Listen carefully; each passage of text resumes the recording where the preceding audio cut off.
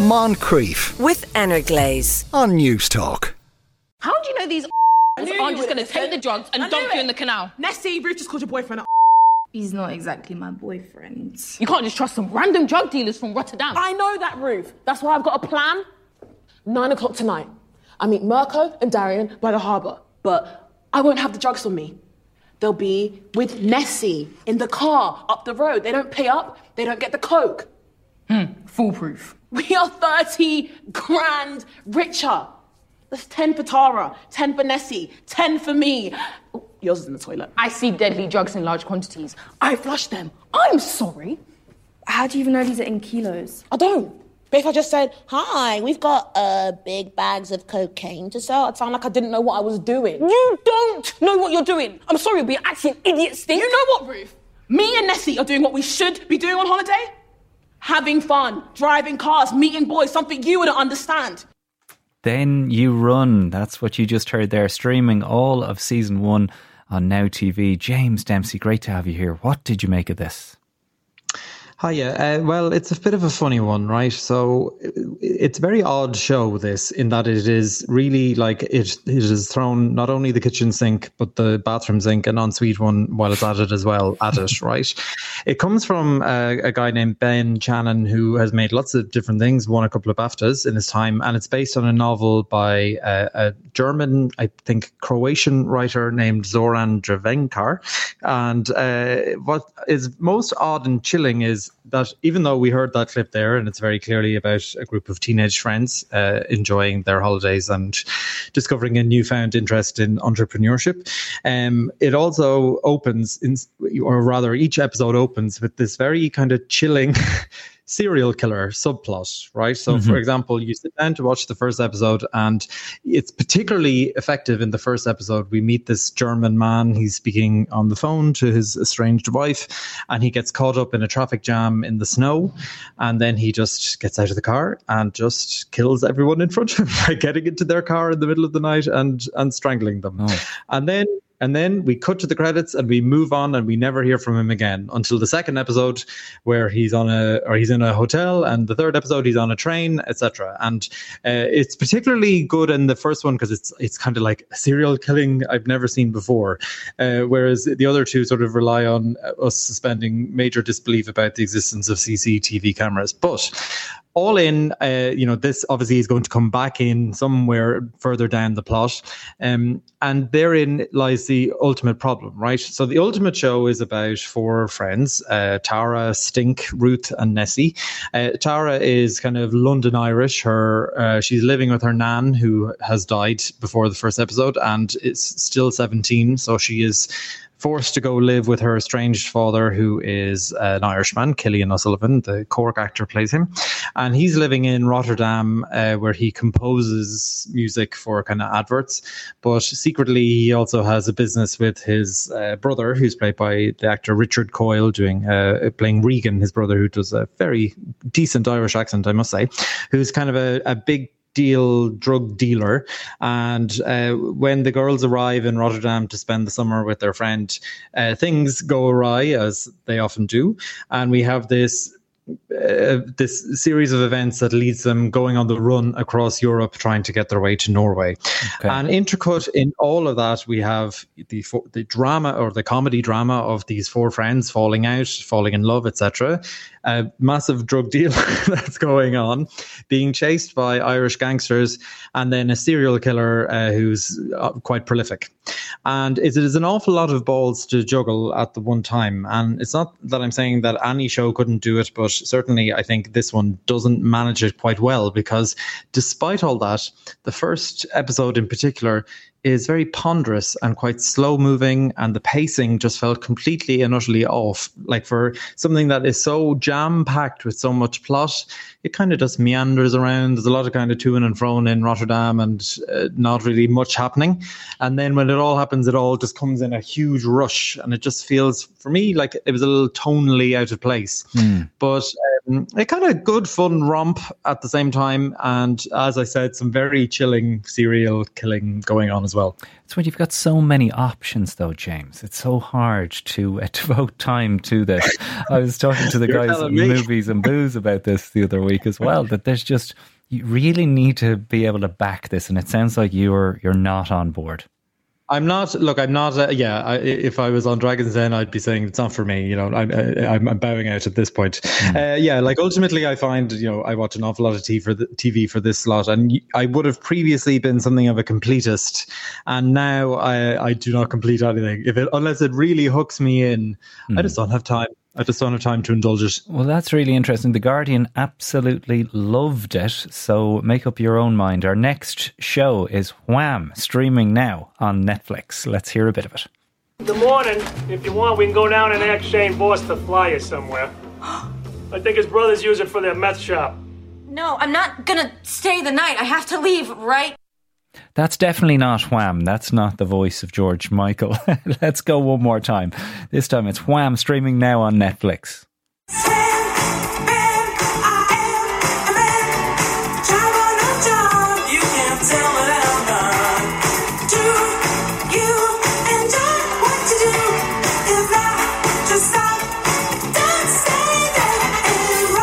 The label on that first single credited Andrew Ridgeley and G. Panos. Panos was a shortening of Panartu. There is a very urgent need for a stage name. George Michael. George is the English version of the Greek name Yorgos. Michael is the Christian name of one of our good friends' dads. It helped shape a persona.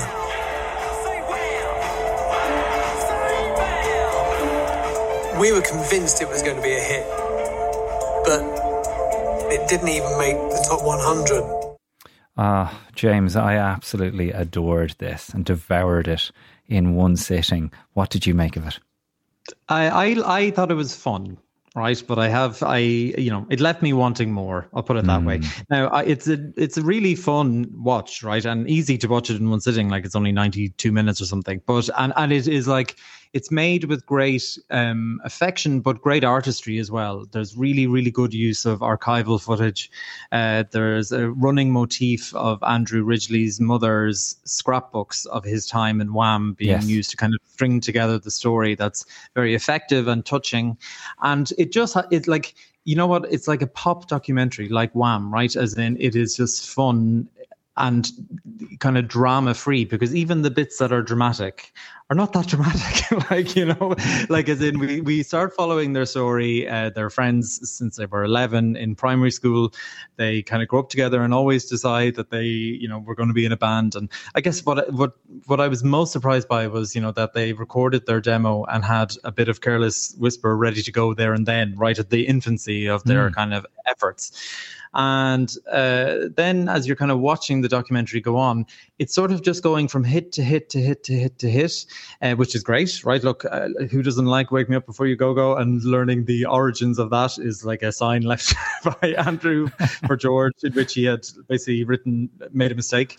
That's all really fun, but it kind of doesn't get any deeper than that, right? Like, I'm sort of reluctant to say that I want the warts and all documentary here, but this is not it, right? Mm-hmm. Like, as in, you get here the story of the pair of them not falling out, this is not like, it's not The Making of Rumours by Fleetwood Mac, this documentary. It's like, yeah, we were great friends, and then I'm Andrew Ridgeley, and I'm a bit superfluous to the band beyond strumming the guitar a bit, but like the longer they go into the band, the kind of less obvious it is exactly what he's bringing beyond being a supportive friend, which look is a very good thing. Well, you've obviously watched other ones. You've obviously watched the Channel 4 Freedom documentary from 2017, and I haven't. So for me, it was like the entry level documentary on George Michael and Wham. And for that purpose, I think it's a great one to show your teenage kids to go, well, there was this brilliant band and they were huge and this is their story.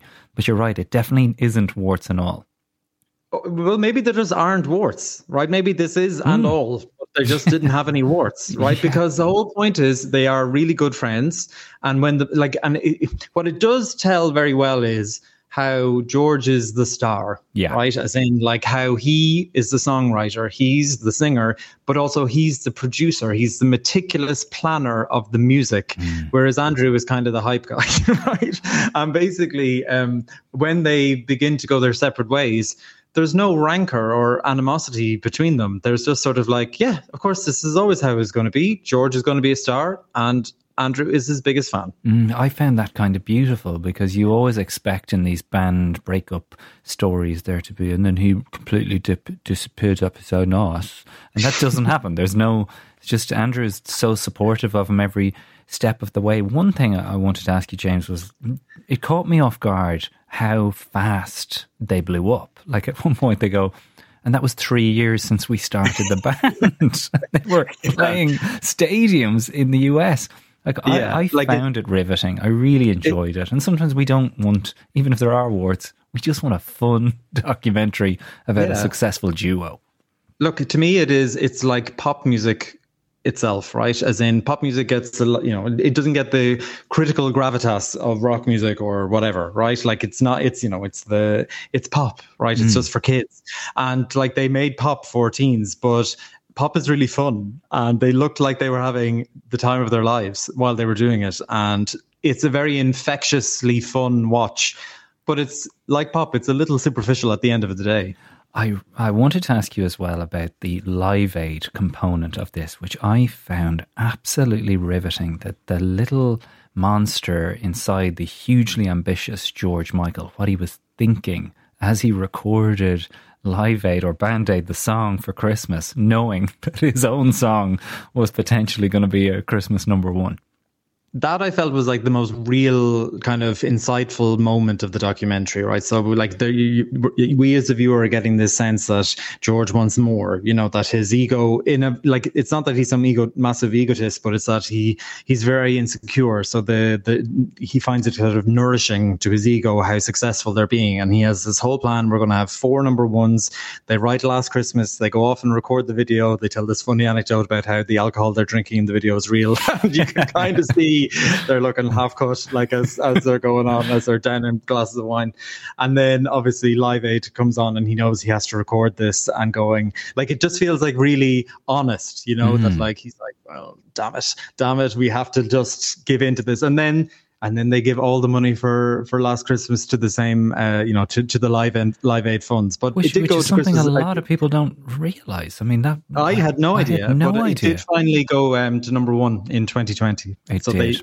They got there in the end. Well, our texters have been on saying Wham was great fun, but also a nice reminder of George Michael's style and image as a soloist very much appeared at the end of his Wham days and wasn't just a total change or manufactured by a record company, for example, a switch to the beard and leather jacket. That's from Dan. Our third and final TV show of the day is Made for Love, which is streaming both seasons on all 4. Let's hear a bit of it now.